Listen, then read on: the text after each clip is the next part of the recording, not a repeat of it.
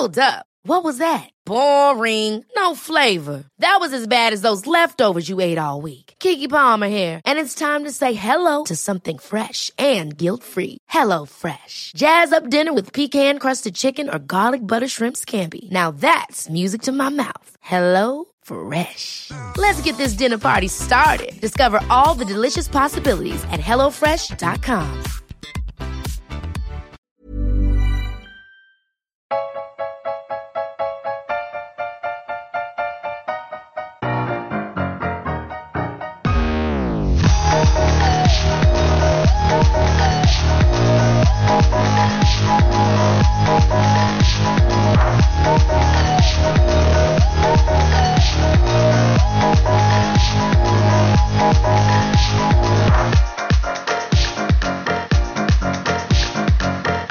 Welcome to this week's Failed Critics podcast. I'm Steve Norman, joined by Owen Hughes.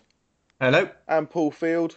Evening, fellas. As we take a look through the last week or so in film and do some other stuff as well. We've got Triple Bill coming up this week. Return to that. We'll explain that a bit later, what we've been watching, news, and we'll start with a quiz. I'm winning 2-1, Owen. Yeah, after Brooker and Paul sort of battered me last week. Are you feeling tense? Only because I don't want to watch whatever film it is that you have lined up for me. No, you don't. But anyway, the quiz this week has got a theme of movie remakes, and you'll see why when we come on to the news later. Well, I'll give it away now. There's a Ghostbusters trailer out for the new Ghostbusters film, so I thought, right, how can I link the quiz to this week's podcast? There we go, it's done. So I'm going to name 2 films, and I'm going off a article on Den of Geek's website as 107 movie remakes that are in the pipeline or been planned. There are various stages of planning. Who knows if they'll come off, but they are being planned or considered. I'm going to name 2 films. One of them will have a remake or reboot planned. The other won't. You have to tell me which one you think has. Okay. Make sense? Yeah, I've got it. Understood, Paul? Correct, yep, got it. Correct. Well done. That's not a point each, though, for you both understanding. The first 2 films, then. Which of these is having a remake considered? Ace Ventura or The Mask? I think The Mask. I'm going to go with The Mask as well. You're both wrong. Ugh. It's a great start. Yep. We're going to go to first of 3 on this quiz. But anyway, you're both wrong. It is Ace Ventura. A remake of Ace Ventura. Yes, remake or reboot, I'm not quite sure. It does seem like it, from what's been said so far, it would not involve Jim Carrey. Jim Carrey, that's the man. I personally don't like the sound of a remake of that, but... It just doesn't make any sense. Why, for a start? How desperate are they? It's just ridiculous. The next one, then, is either Ben-Hur or Spartacus. Ben-Hur. Oh, I'm going to go Spartacus. Paul, you've lost the lead there. Well, you didn't have a lead to lose. Yeah. Whatever it is, you've gone 1-0 down. Generous. You've gone 1-0 down, Paul. Okay. Next up, It, the Stephen King adaptation, or another Stephen King adaptation, The Mist. Oh, I'm going to go for The Mist. It's It. Owen is correct. It is It. Paul is wrong. For a change. Yes, it's not The Mist, which has a fantastic ending. Yes. The rest of the film isn't that great, but the ending's just brilliant. I quite like that film. I think it's a really good sort of, like a monster movie. You don't really get proper monster movies like that these days. The book or the novella, or whatever it's supposed to be considered, is also really good. But the book has a slightly different ending to the film. The film is just really bleak, but hilariously bleak. And next up, then, Sister Act or Nuns on the Run. Sister Act. I'll go Nuns on the Run. Paul's correct there. It is Sister Act and not Nuns on the Run. When I saw Sister Act, I kind of had to go for another nun-related film. And there aren't many. Yeah. Short Circuit or Batteries Not Included? Short Circuit. Yeah, Short Circuit. You're both right, which means Owen wins there 3-2. Meaning the quiz is tied up at 2 apiece now. Sorry, Steve. Next week is winner takes it all. Is that going to be ABBA themed? I don't know how many movies ABBA have been in. Mamma Mia? Oof. Yeah. Could make you watch that, couldn't I? Owen loves musicals. That wasn't the one I had in mind. No. I'll watch Knowing Me, Knowing You again. Just the complete Alan Partridge series. Right. On to the news now. Not much around in movie news this week. Everything's gone a bit quiet after the Oscars, but we have had a couple of things. First up, Joseph Gordon-Levitt has left the Sandman movie project. I didn't really know too much about this myself. I don't know if anyone else did. I didn't know that he was attached to it, and I didn't know that he had subsequently left the project. There you go. But and I'd never heard of it, so there you go. The Sandman. I've read the Sandman comics by Neil Gaiman, or Gaiman. I don't know how you actually pronounce his name. I think I've only ever seen it written down and never said out loud. Paul, can you stop? Paul, stop laughing at Gaiman. Preemptive shutdown from Steve. I was supposed to have laughed. Of course you were. Don't lie. You were definitely laughing. I know what you're like. But the Sandman comics, I don't know how that can be really like made into a film, because it's very much, it uses the medium that it's a part of. It uses the fact that it's a comic to do different things with like panels and stuff that just wouldn't really work in a movie. It would just be a bit strange. I mean, I'm curious to see what they would do with it, or what they are going to do with it, I guess, because just because Joseph Gordon-Levitt has left doesn't necessarily mean the thing's not going to go ahead anymore. But, yeah, I don't know. I'm not that excited for it. It's the same thing, like, if it was going to be made into a TV series, I might have been a bit more curious, because over a sort of long-running series, they've got more scope to do weird and different things with it. Whereas if they just commit it to a 90-minute film, well, it ain't going to be fucking 90 minutes, is it? Films these days are about 2 hours, 10 minutes each. But, you know, over a long-form series, I think they might do something a bit surreal, a bit unusual, a bit out there. But as a film, it might just turn out to be quite arty and not really hit an audience that it's aimed at. You know, because comic book movies typically aren't very art house, are they? What's the closest art house comic book film that you can think of? Really? Watchmen? Yeah, Watchmen, maybe? Yeah, it's a good shout, Steve. Yeah. Thanks. Or, you know, there aren't too many. V for Vendetta even is still very, like, comic book-like in its presentation. You know, Scott Pilgrim is probably a bit weird and strange in a different sense. But yeah, so I mean, I don't know where I'm really going with this now. I think I'm just rambling just to say that I would have preferred a TV series. But this is probably like not news to other people, just to me. It seems like I'm the last to hear about this. I wasn't really aware of it until the news came out that he was not going to be attached. I was like, okay, what's all this about then? Not really heard anything about it before. A bit of news is, and perhaps we should have just got Carol on just for her reaction to this, the Ghostbusters reboot trailer has finally dropped. I think dropped is the term now we got to use for when these things happen. It's dropped. And, yeah, it ain't very good, is it? Oh, careful. You're not allowed to say anything bad about Ghostbusters. You will be accused of being a misogynist pig. Well, I am, but that's not the reason that I don't like this. Okay.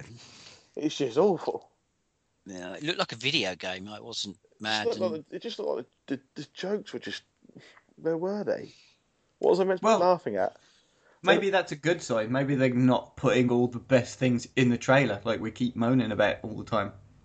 Yeah, but you know, if it's a comedy and the best gags are in the trailer, that's like a massive faux pas. They could have put a gag in the trailer. Are the ladies in it, are they just going to be like taking on the character traits of the guys who were in it originally? I don't understand. I don't know.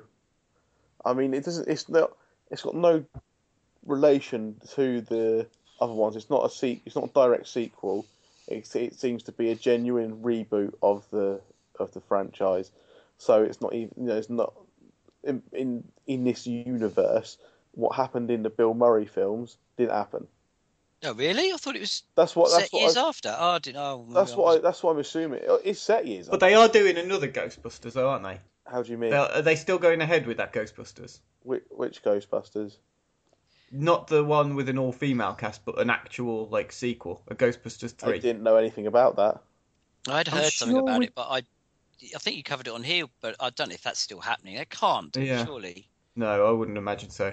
But that was an actual follow-up Whereas, yeah, I think Steve's right. I think this is just set completely outside of the originals. Because in the trailer they kind of give away a bit of them starting it up, and there's no kind of mention of, oh yeah, some people done this like 20 years ago, and we're Well, they were trying to get Dan Aykroyd and Bill Murray to sort of have cameos, weren't they? but not as But not as Peter and the yeah. rest of them. So. I will be honest, I have actively avoided seeing the trailer just because I know as soon as it, because the film's PG-13 in America. Mm-hmm. It's going to be every screening I go to in the cinema for about 2 months leading up to it. I'm just going to get the trailer beforehand. I mean, Melissa McCarthy, I liked in Spy. That's really the only thing I've seen her in.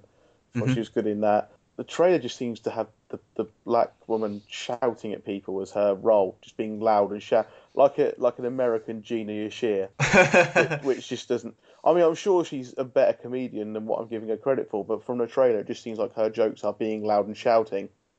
From what I understand of this, I can't remember the actress's name either, which is really bad. But I was talking to someone at the weekend about it, and they're very big fans of Saturday Night Live, which is where all these guys are from, right?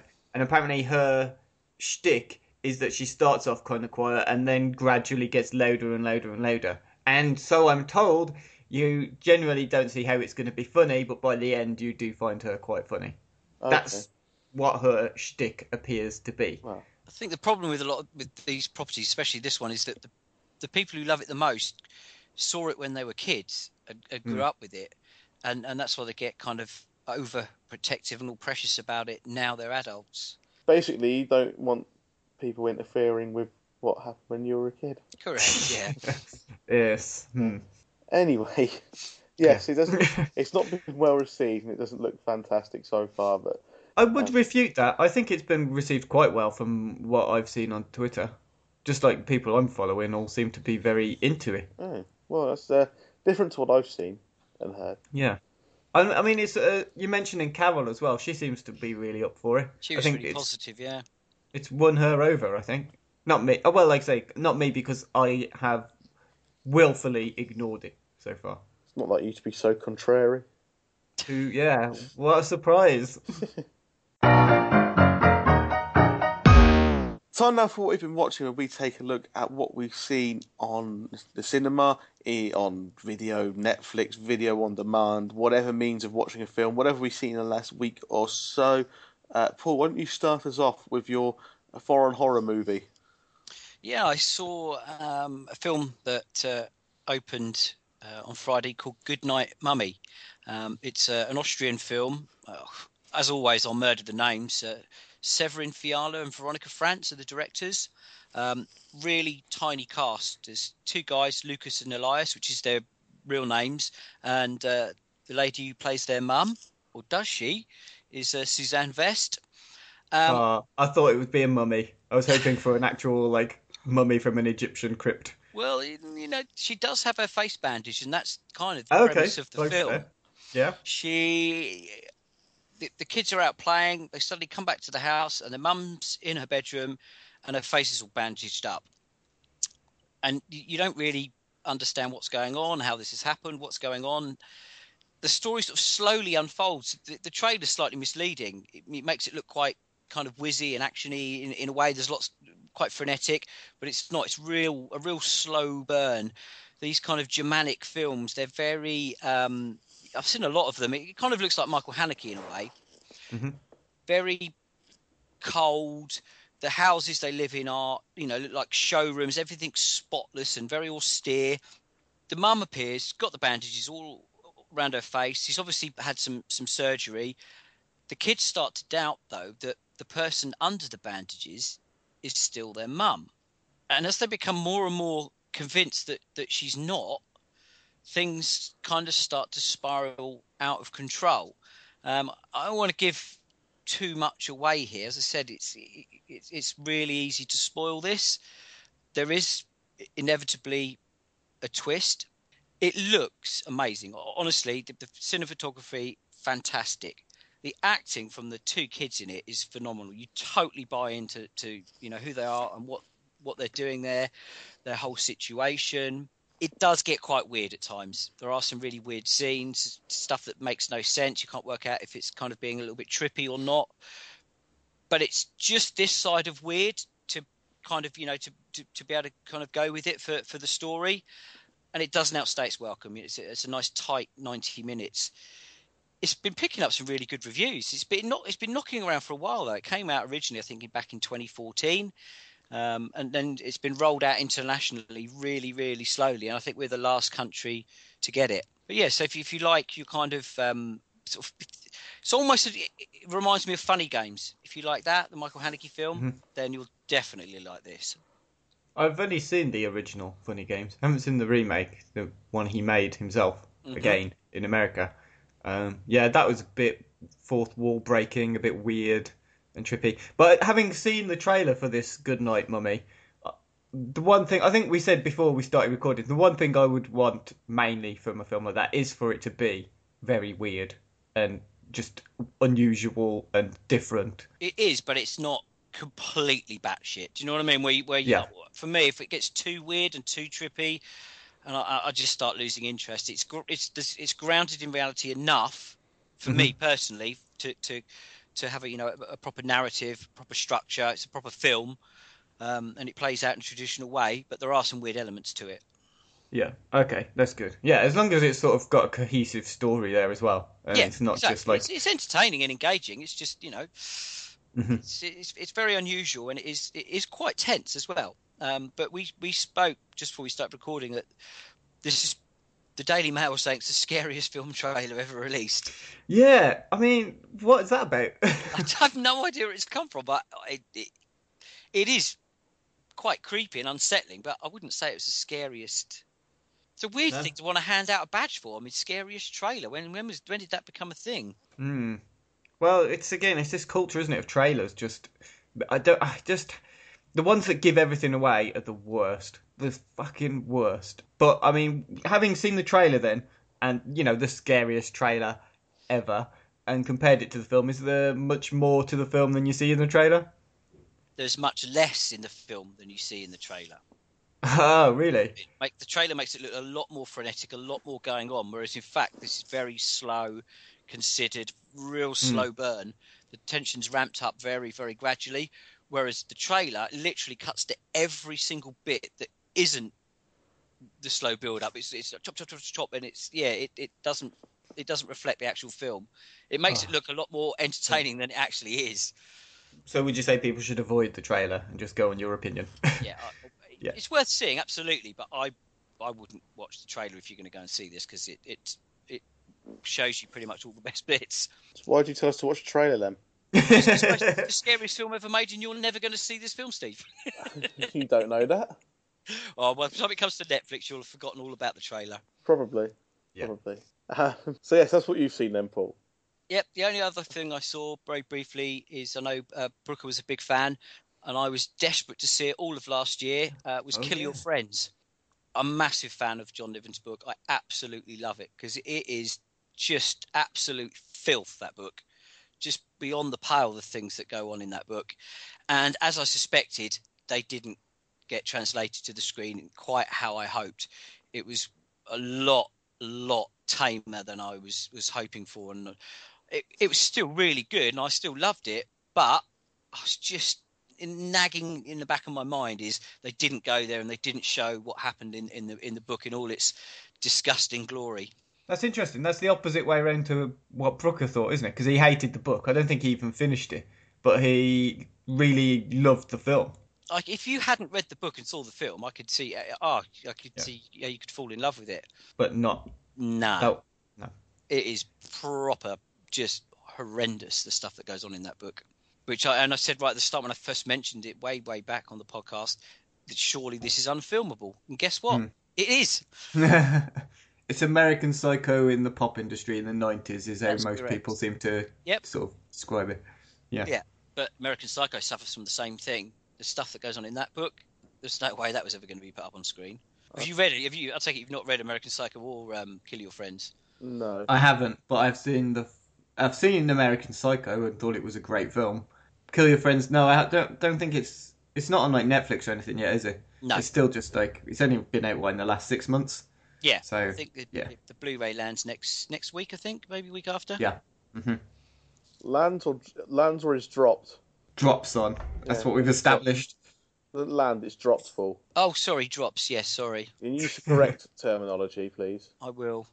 Owen, what have you seen this week? I'm going to talk about the film Experimenter, which came out on DVD in the UK at the beginning of last week.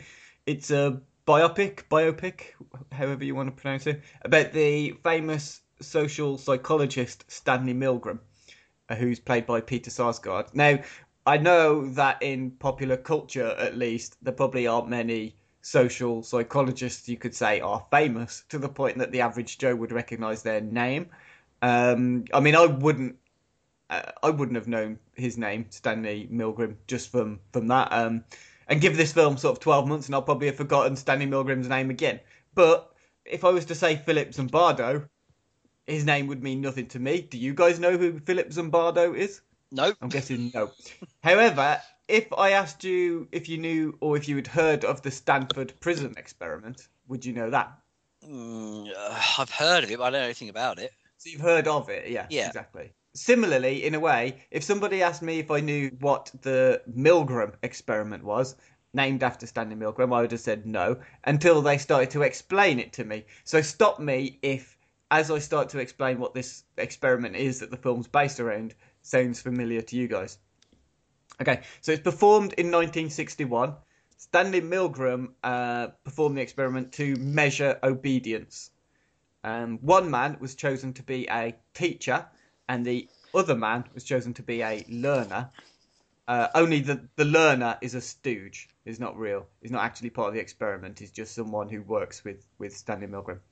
The learner would then be strapped into an electric shock generating machine where he was going to be asked a series of questions, and he was told if he gets a question wrong, he would receive a jolt of electricity that would steadily increase higher and higher with each incorrect answer and would be administered by the teacher in a different room.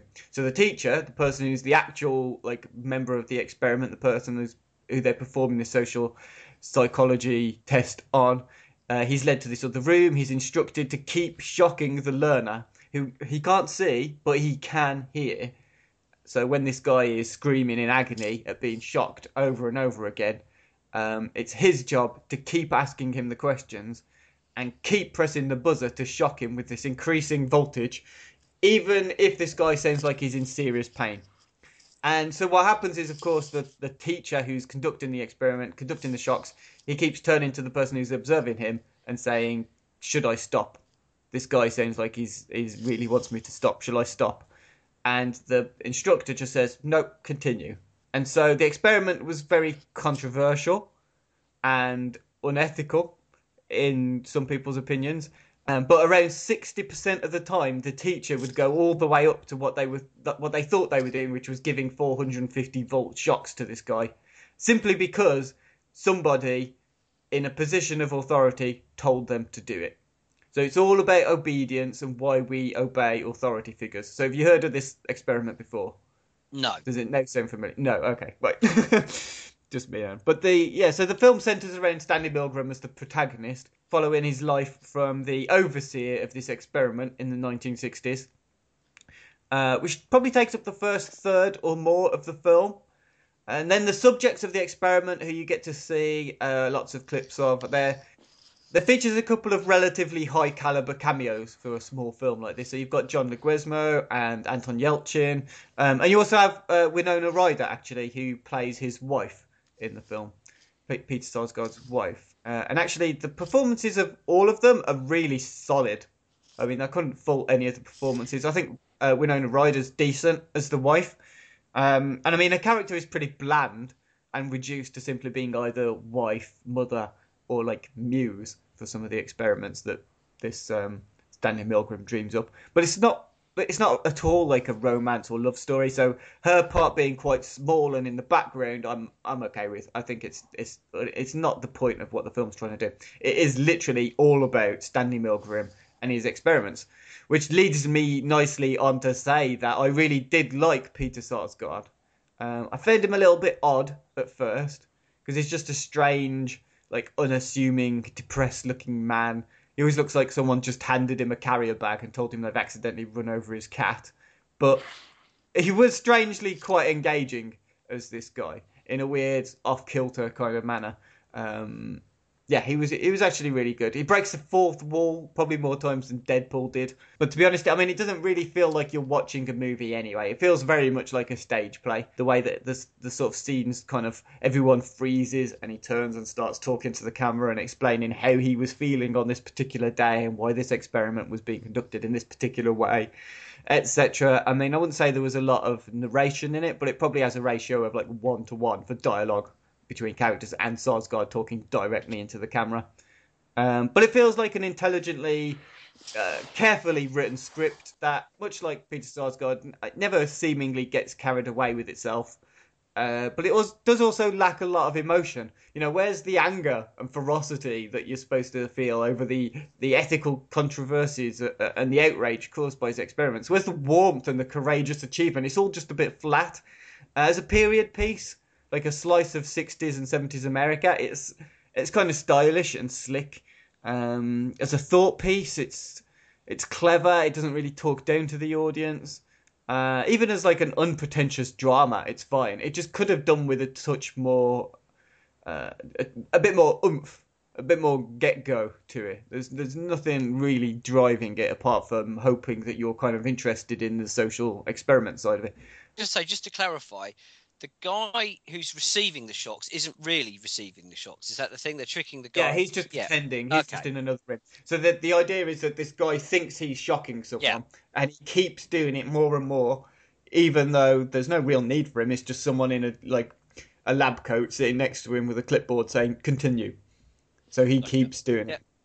So, you know, think about like the people who the Nazis and the experiments they did and the things they did, and it's just like passing the responsibility onto somebody else. It's the person who's in charge. You're not responsible for this. You were just following orders. It's that kind of experiment. Why do people do that?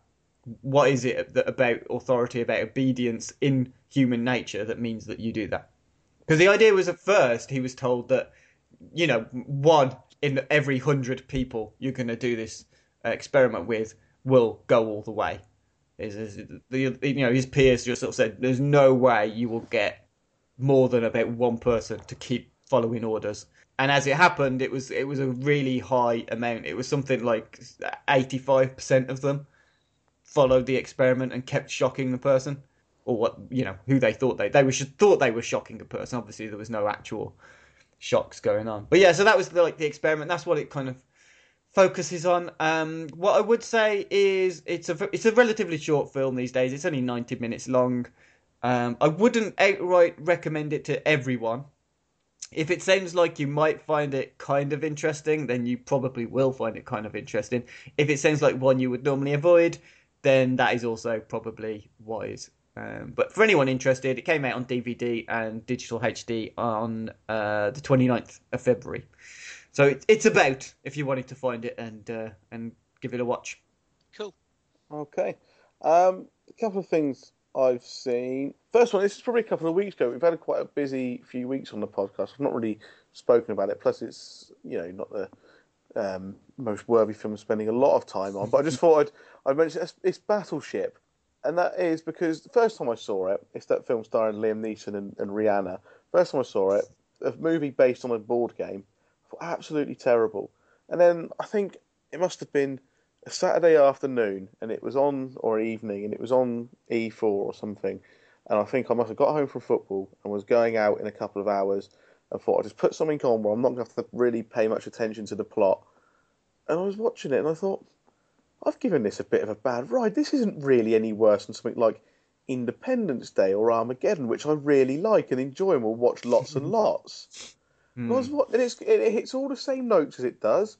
It's got all the same kind of, you know, the same kind of cliches and bits in it, and same kind of characters in it. And I was just thinking, this film gets a bit. Why is this any worse than like something like Pacific Rim? Because it's not. But I enjoy. And I was watching it. I think, well, this isn't actually that bad. I mean, like, I'm not going to be in a hurry to watch it again. But I just think the first time I watched it, I gave it a bad rap, maybe on the reputation it was getting. and I don't think it's actually as bad as what it's made out to be.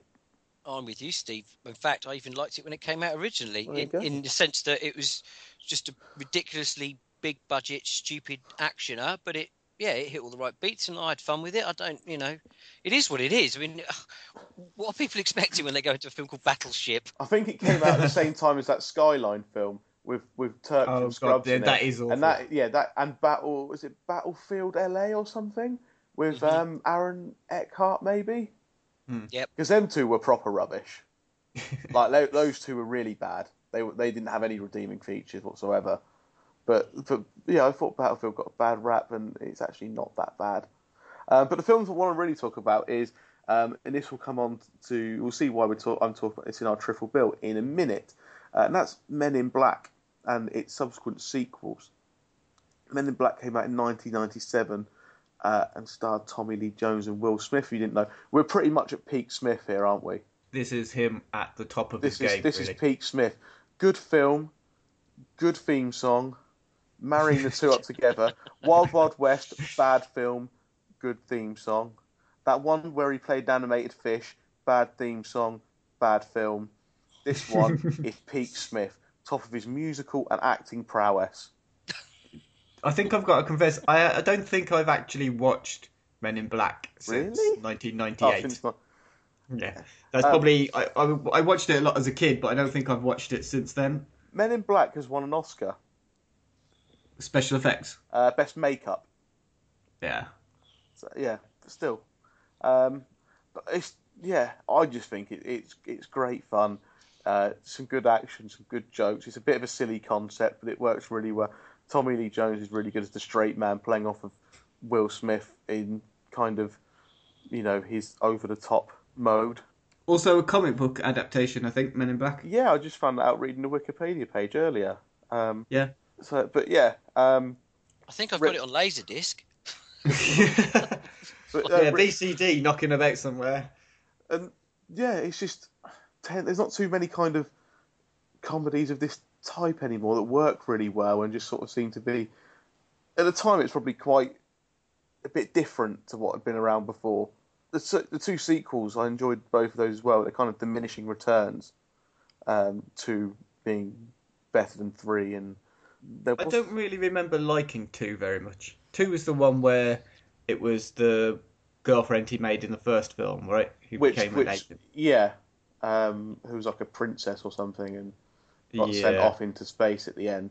And 3 was when they went back in time and Josh Brolin played a young Tommy Lee Jones, which was... Oh, yeah, I remember that. Yeah. I just like spending time with Tommy Lee Jones and Will Smith together on screen. The chemistry between them is really good. Yeah. And from that, just for that alone, I'm happy to watch those films. But and there's a bit of heart in the original. Certainly, there's a bit of heart where you see Tommy Lee Jones checking up on what I presume was his wife or whatever, and kind of watching her in the garden, and then revealing at the end that he was actually training Jay to be his replacement, not his partner, because he wants to go back to his normal life.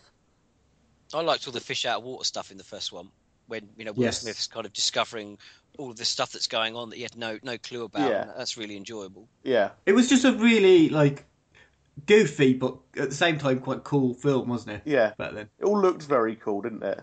Yeah, and it was all the sunglasses and the gadgets and it was very much of its time, but.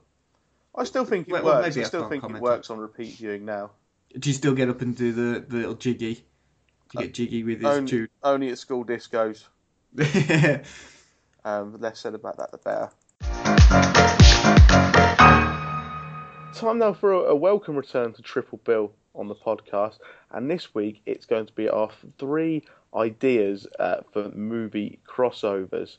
And this is because it has now been announced. This was because rumoured back when North Korea hacked Sony, but it's kind of been confirmed now that there is going to be, or there is at least planned to be, a Men in Black Jump Street crossover.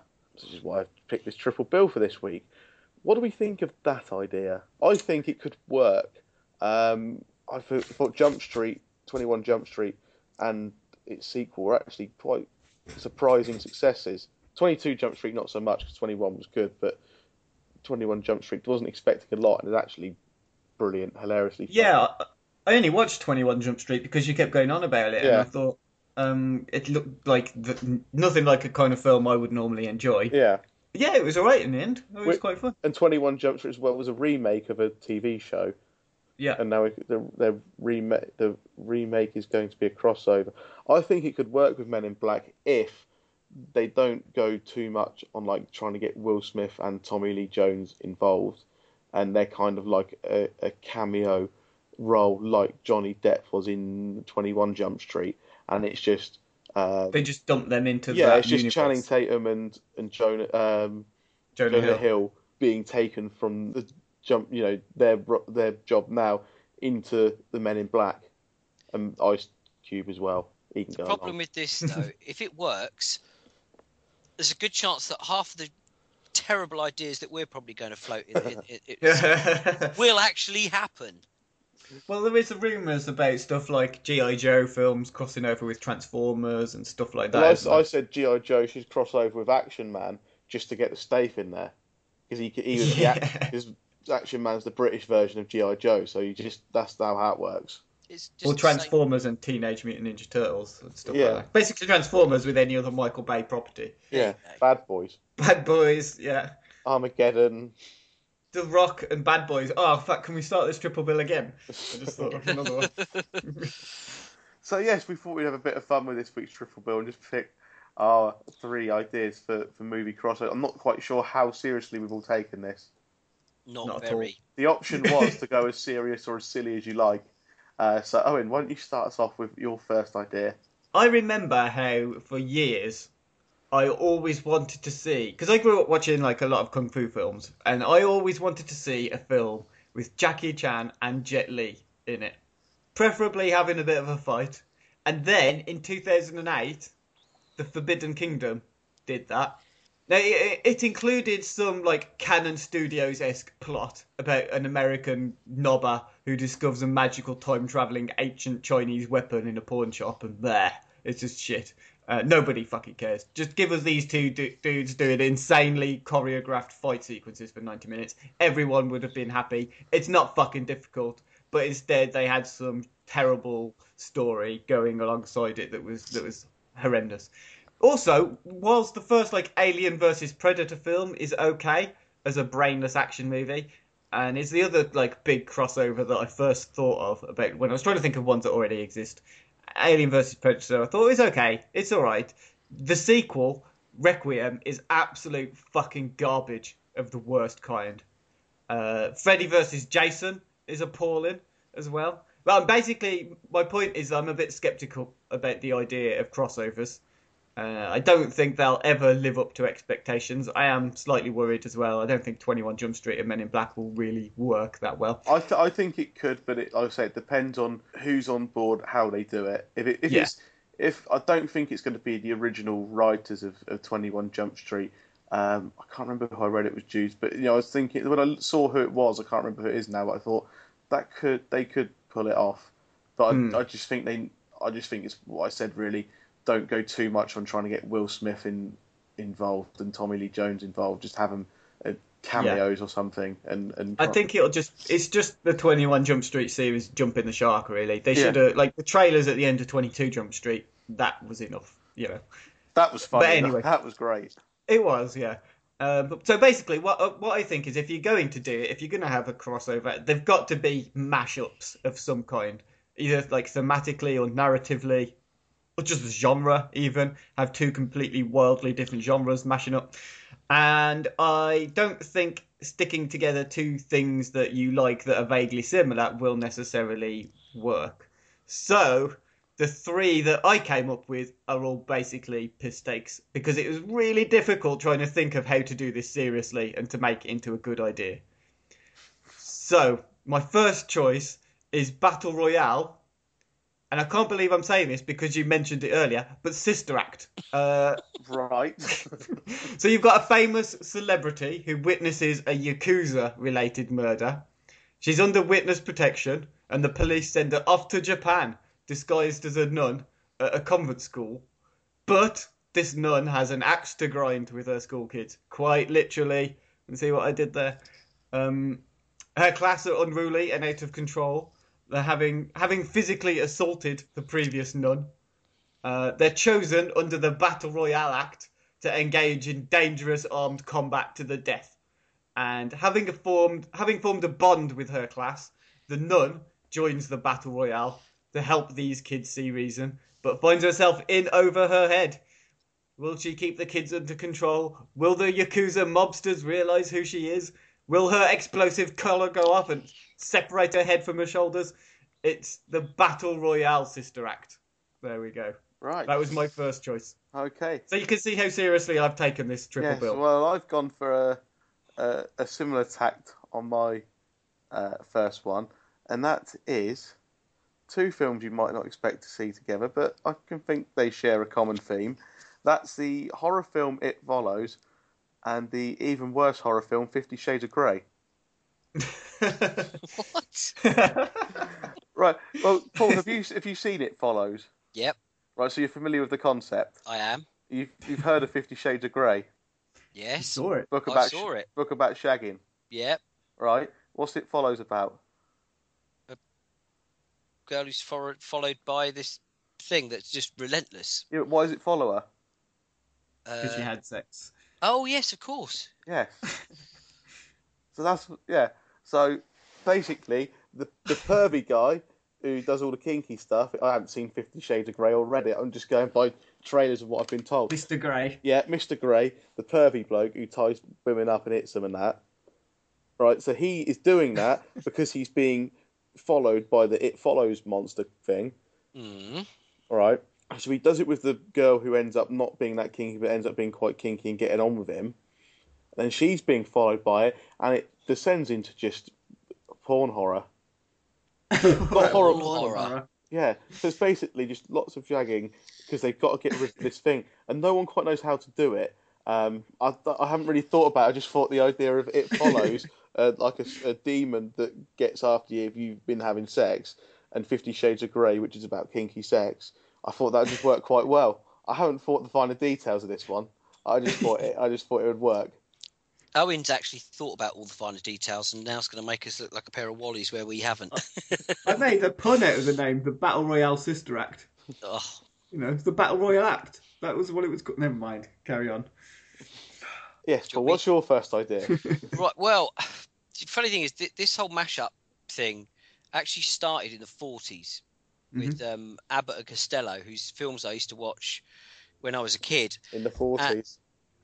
They used to be on TV. I wasn't a kid in the 40s. But The joke is, Paul, that you're old. I know. I am old. But I actually remembered something I either read or heard on a podcast that Kevin Smith said.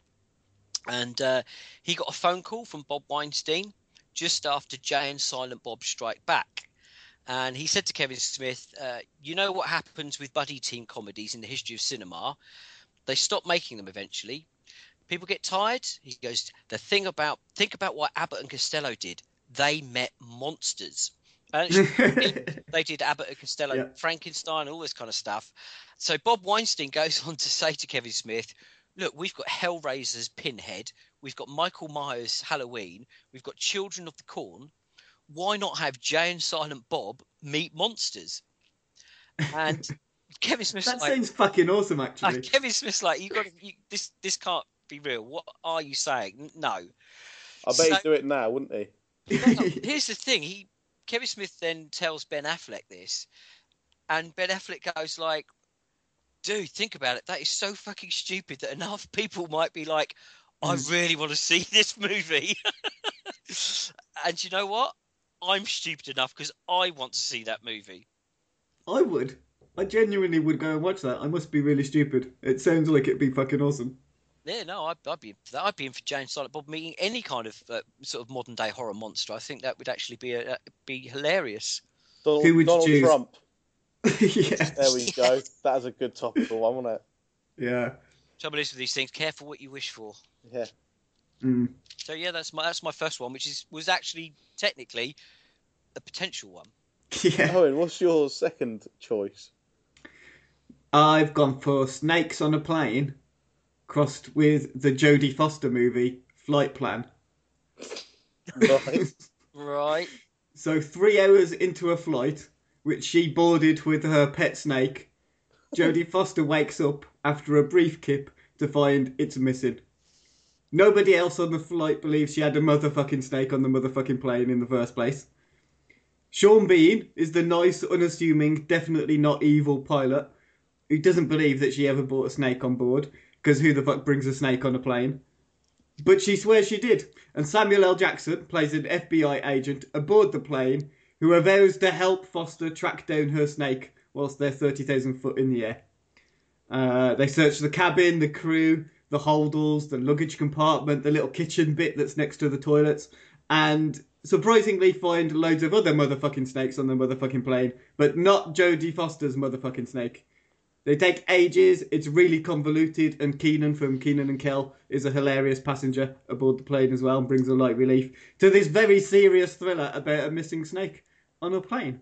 So that was my second crossover. Okay, that's Yeah, interesting. it's basically choice. just snakes on a plane, but with Jodie Foster. Does Sean Bean die? He's the bad guy who dies, yeah. Yeah, standard. He gets bitten by a snake. Poisonous snake. Is he bitten by a poisonous snake, or is he like crushed by like a constrictor? I'm guessing that he opens up his in-flight meal and just a constrictor just springs out and just bites him on the face. I don't think you know your snakes very well. No. You're not. Oh, no. Constrictors the ones that... Okay, yeah. You're not a snakeologist, are you? By any means? I'm no marine biologist. No. My second one is Ferris Bueller's Day Off crossover with Taken. Oh, you bastard. I've got Taken on my next one, but carry on. So, the new headmaster of Ferris Bueller's School is Liam Neeson's character from Taken. And I know his headmaster in the film tried to find him on his day off.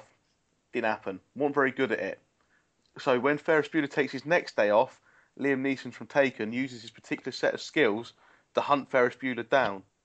So while you've got half a film of Ferris Bueller doing all this funny stuff with his mates and hanging out and skipping school and getting involved in parades and all that kind of stuff, you've then got the dark side of Liam Neeson's character kind of killing people to find out where Ferris Bueller is and doing all this kind of fighting and shooting of people until he finds Ferris Bueller and there's some big face-off. Ferris Bueller should win.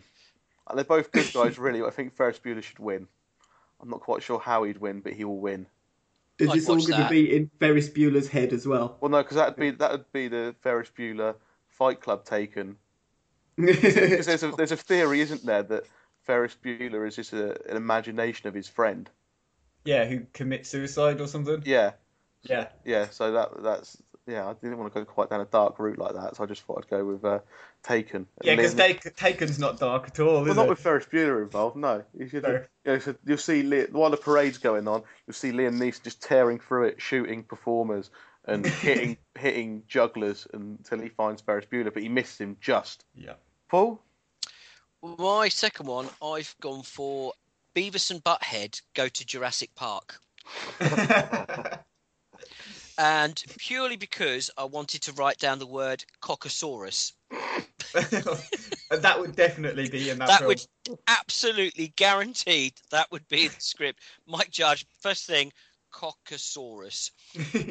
I just have this vision of them, you know, when they go on the little carts going through the park, and just Beavis and Butthead, just the only thing they can see on the dinosaurs are its genitals, pointing at them and laughing. And when it does all kick off, it's just mayhem around them, but all they care about is getting some nachos from the canteen. But here's the kicker. I Googled this, and not only have two bloody people already written a fan fiction of Beavis and Butthead do Jurassic Park, they've also crossed them over with Doctor Who, South Park, Ghostbusters, Titanic, Smurfs, and Star Trek, and a load of others. There are people who've been not only just thinking about what we're doing tonight, but actually writing treatments for them. Wow. My mind is blown. Wow. Owen, what's your third choice? So as we just established, I've also chosen Taken. I've gone for Taken and Commando, the Arnie film. So you've got two men who are on a mission to find their missing daughters. You've got Arnold Schwarzenegger, who's got a lot of guns and commando training. And you've got Liam Neeson and his particular set of skills. While searching for their daughter, they obviously electrocute a load of evil foreigners. They quip about being too old for this shit, and they pine after their wives. And the dramatic twist is that they find out the wife they're both pining for is one and the same. They're actually looking for the same daughter. I'm going to call this crossover Taken Commando, Who's the Daddy? It becomes an existential action movie about monogamy and parental duties, culminating in a drawn-out custody feud. So I've gone that. That's what I'm doing. I Who's definitely the won't daddy? watch that. No. Okay, my last one is two films. Well, one film that's been mentioned earlier, another film that has got a reboot or whatever coming out very soon. So I'm crossing over Ace Ventura with The Jungle Book. Right. So Ace Ventura is set in the modern day. It's just a bit up there. So Ace Ventura finds out that there's this human boy living in the jungle, and he's found out that they actually worked out who his parents are, and they say, right, we need somebody to go and get him back. So Ace Ventura's upgraded from pet detective now. He's just now like animal detective. So he's done the first two films, and now he's a bit older, a bit more responsibility, promotion at work. He's self-employed, I think, anyway. But so he goes off into the jungle to find the boy, and he's doing all of his things of like where you see him stuck inside a rhino, with head sticking out his ass, and all that kind of stuff, and doing all the Jim Carrey thing of pulling funny faces and making funny noises and all that kind of stuff. And then you've got the live action bit like you see in the trailers for the new Jungle Book film with Mowgli dicking around with bears, voiced by Bill Murray. We were really sort of running out of ideas by the third one, weren't we? Oh, I certainly was. Yeah. Mm. Do you want mine? Go on then. Mine's The Football Factory and Star Wars. Right? No, you laugh, right? Okay. The Stormtroopers, okay? You know, the two universes are in the same place. So the Stormtroopers are on Earth. Their top boy is sorting out a ruck with another firm, obviously run by Danny Dyer, and just this huge battle outside the ground. The Stormtroopers, obviously, you're not allowed guns because you're a slag if you use a gun in a ruck. Mm-hmm. And somebody from Danny Dyer's team gets killed by accident. They come back together at the end. Danny Dyer, the top boy, turns out obviously to be Darth Vader, and Dyer and Vader have a massive, massive ruck. Didn't you say Danny Dyer turned out to be Darth Vader? No, that would have been even better though. I thought that's what you just said. And then Oh you no, said, no. Then you said they have a massive ruck. And what? That's as much as I got on this, mate. I was struggling by the third one. This was really like genuinely a difficult triple bill. Maybe we'll have to do this again, but like give ourselves a week's notice rather than like 12 hours notice to actually work it out. I didn't even know I was on this podcast. maybe do it a bit more like James Diamond's podcast where he does the pitch. Maybe do it. Meet up in a pub and just chat over beers and think about the films that you're going to do. Yeah, that would probably be a good. They've just rebranded theirs, haven't they? Podcast from the pub. Yeah, yeah. I saw that. That looks quite good. Yeah. Well, it's that's what they do, really, isn't it? I mean, just podcasts. Yeah, from let's the pub. not plug them too much. What, podcast from the pub? Yeah. Don't plug podcasts from the pub, Steve. Yeah, with James Diamond and Nathan Human. That's the I one. believe it is James Diamond and Nathan Human who do podcasts from the pub. Yes, Yeah, formerly Diamond and Human. that's correct. Yes. Anyway. I think Paul had the best idea for this, really, which was to just take some characters who are funny and put them into other situations. If I'd have thought about it a bit more, that's probably what I would have done. I think my It Follows 50 Shades of Grey would have That was also pretty good. would work if somebody with brains could think out a plot for it. Yes. Yeah. I went with my strongest one first, I think. The Battle Royale Sister Act. Anyway, recommendations for the week ahead. So, Owen, what are you telling people to watch? On Film 4, on Friday at 11:15 in the evening, you've got Kill List, the Ben Wheatley film with Neil Maskell and Michael Smiley, which is about a couple of hitmen, and it's all weird and trippy, and it's pretty good. But also, straight after that, you've got Sightseers, which is also a Ben Wheatley comedy about two people from Redditch who go on a caravanning holiday and murder a load of people. I love that film so much. It's very, very funny. And then straight after that, you've got A Field in England. Ugh. which I loved, is my favourite of the three. Ugh. Uh, Ugh. So you could stay up and watch all three, because I think High Rise comes out in the next couple of weeks. Yeah, it does. New film. Maybe even Saturday or Friday. Hence that run of films on Film 4, possibly. I couldn't find much in the way of stuff worth watching on TV, all new to Netflix, but at 20 past midnight on Sunday morning, so if you're getting back from the pub, on Saturday night, Kick-Ass is on. And you won't find many better films to fall asleep to on the sofa while you're pissed. Brilliant. What a recommendation. They should have had that on the poster. Yeah. And Paul? I'm going to take a punt here, and I've only seen the first 4 or 5 episodes now of the new season of House of Cards on Netflix. Okay. It's really in danger of jumping the shark. It really is. I'm at that point where I can see where I think it's going to go, and if it does, I'm going to be out. So I'm kind of keeping my fingers crossed, because it's been interesting so far, but I'm really, really nervous. Have you both watched it, or I haven't watched any House of Cards yet. I've not watched any of it. I really want to, but every time I mention it to, like, there's a guy who I'm at uni with, and I mentioned it to him, and he's like, "Have you watched the British version yet, though?" I'm like, "No." He's like, "You gotta watch the British one first." And it's like trying to find time to find that and then watch it, and then watch the American one. I don't think need it's to watch a lot the of UK effort. one. No. No. It was so long ago. I do remember it, but blimey, and I'm old. I only barely remember it. What I have been watching on Netflix, though, is BoJack Horseman. Because I watched the first episode ages ago when it was first added, and I thought, this is shit. What the fuck is this? And didn't bother with it again. But was convinced to give it another go. It's hilarious. It really, it's grown on me tremendously. It's just so funny. I might have to give it another poke then, because I watched the first one and didn't get it, binned it off. First episode was bad, and then the second episode was okay. The third and fourth ones are better. By the 6th episode, I was like, this is actually quite good. By the end of the first series, I was like, this is one of the best Netflix originals they've done. It just gets better and better. And then the Christmas special was good as well. They did a Christmas special between the seasons. So yeah, okay, fuck the Ben Wheatley stuff. I'm recommending BoJack Horseman. Give that a go. Okay. Well, that is all for Failed Critics this week. Owen, what's up next week? Next week? Well, it doesn't really matter. Should I tell you what's happened this week? And this is going to be news to Paul as well. This is our 200th episode. Hooray! We made it to 200.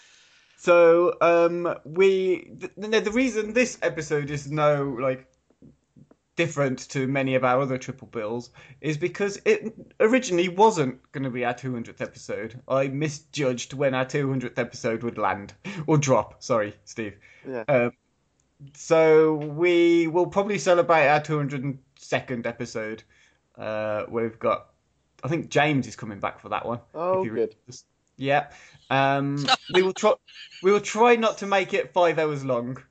We'll try and think of something different to do with it. I mean, what I was thinking of was doing like a live stream of it through YouTube, which if anyone's interested in, then tell us. If you think that's the most horrendous idea you've ever heard and there's no way you would tune in live to hear an unedited version of the podcast, why the hell would you? Because so much of it has to be taken out.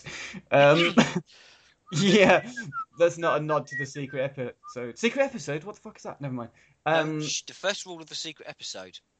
Yeah, nobody knows about the secret episode. But so James Diamond from Diamond and Human, or Podcast from the Pub, will be joining us for that episode, which will be our 202nd episode. 202. But hooray, we made it to 200 without being sued. That's pretty much. I mean, kicked off iTunes. If you work obviously the basis of 52 weeks to a year, that's nearly 4 years of podcasts. Well, we did start in April 2012. Good lord. Yes. What are we doing with our lives, Owen? As you say every 20 odd episodes. Yeah. Yes. What are we doing with that? Yeah, what the fuck are we doing? I like to think we've inspired a lot of these other podcasts though that are now involved with us. Do you reckon? I think we're going to take full credit. I think if it wasn't for us, you wouldn't have Black Hole Cinema and all of these other podcasts. You wouldn't have Wiki Shuffle. You wouldn't have Diamond and Human. And without Born Offside, you wouldn't have Failed Critics. So it's all down to me, all this lot. The one who is literally the worst at it. So gracious, so selfless. Without a doubt, the worst at it, the least knowledgeable, but yet the one with the most podcasting experience and the one who started all of this. Thanks. You're welcome. Yeah, cheers, Steve. All right. You really made this a pleasure. Thanks, Steve. All right, Paul. So, do you want to plug some stuff that you're on at the minute, Steve? Because you mentioned in all your podcast experience.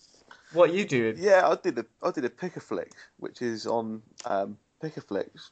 Pick a Flick. I kept getting it wrong, and I think I got told it's Pick a Flick, not Pick a Flicks. Yeah, I kept getting it wrong. I keep calling it Pick a Flicks now, just intentionally. But it's just Pick a Flick. Even though you talk about more than one film on it, so you are picking flicks. Technically, I won't get into it. But I did a Pick a Flick for Tony Black. And there's another one as well that I've done that will be coming out later. And you're also going to be on Black Hole Cinema at some point, Paul. I've got a long list of films to see. Mm-hmm. What's on it? I think there might be some... what's that? Hunger Games, That's I think. It, Hunger Games. As you know, I'm a massive fan of the Hunger Games. And... else is on here? My other favourite, the Danish girl's on there. Amazing! I can't wait to talk about that one as well. I can't wait to hear you talk about that one. They're not going to experience anything like you, are they? Yeah, this is a force to be reckoned with for Black Hole Cinema. Sorry in advance, Tony. You're not sorry. No. I don't know if I can say what I'm on this week as well, but I'm going to anyway. I've been a guest at Wiki Shuffle HQ over the weekend in Kettering, which was... Blimey. I'm telling you what, I'd be great on Wiki Shuffle, but I'm not going to Kettering. It's a long... I mean, for me, it's about an hour and a half, and it's really nice to hang out with them because they are as genuinely nice to be around in person as they seem like they are on the podcast. Did they try and touch you, Owen? It did get a bit fritzly, yeah. I will say that. That Sharman fella... Yeah. Owns a panel van, apparently, with a dirty mattress in the back. That's all I'm saying. I did see that. Some weird stains on that. I decided not to question them. He picked you up in his panel van. God, imagine having to sit in the back of that. Ooh. Very musty. Oof. Yeah. I did watch the Leicester game with Jack, though, afterwards. And Jack is a big Leicester fan. That was I mean, you would expect for someone who supports a team that are currently top of the table that they would be really... just have a big, massive smile on their face the whole game. I've never seen someone so nervous whilst watching their team play Watford. That is so tense. But yeah, no, it was great to hang out with them, and I think my guest episode is coming out this week. I think on Friday. I shall look out for it. I think that is all for the Failed Critics this week. You can find the website and the podcast. Well, you know where to find the podcast. You listen to it, but the website is failedcritics.com. We're all on Twitter as well. At Failed Critics. So, yes, go and find us there and join us again next week for our 201st episode. Yeah. You div, Owen.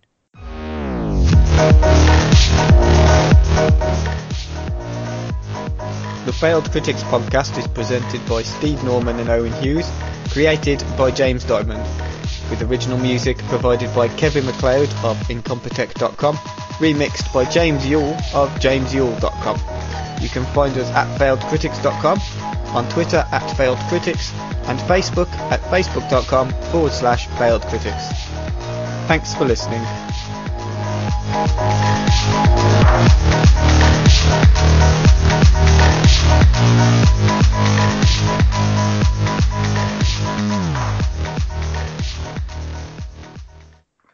Right, I'm not going to know what to do with the rest of my evening now because we usually finish about 2 hours later than this. I'm just going to bed.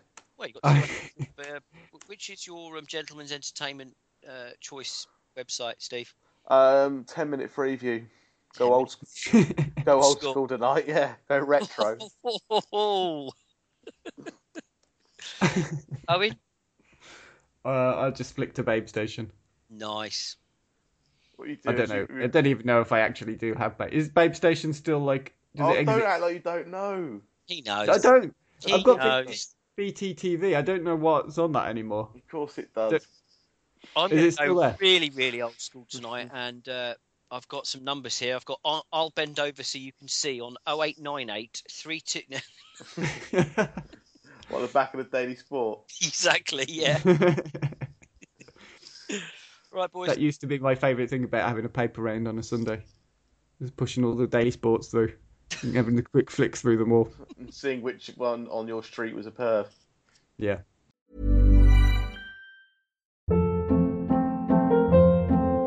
Hold up. What was that? Boring. No flavor. That was as bad as those leftovers you ate all week. Keke Palmer here, and it's time to say hello to something fresh and guilt-free. Hello Fresh. Jazz up dinner with pecan-crusted chicken or garlic butter shrimp scampi. Now that's music to my mouth. Hello Fresh. Let's get this dinner party started. Discover all the delicious possibilities at HelloFresh.com.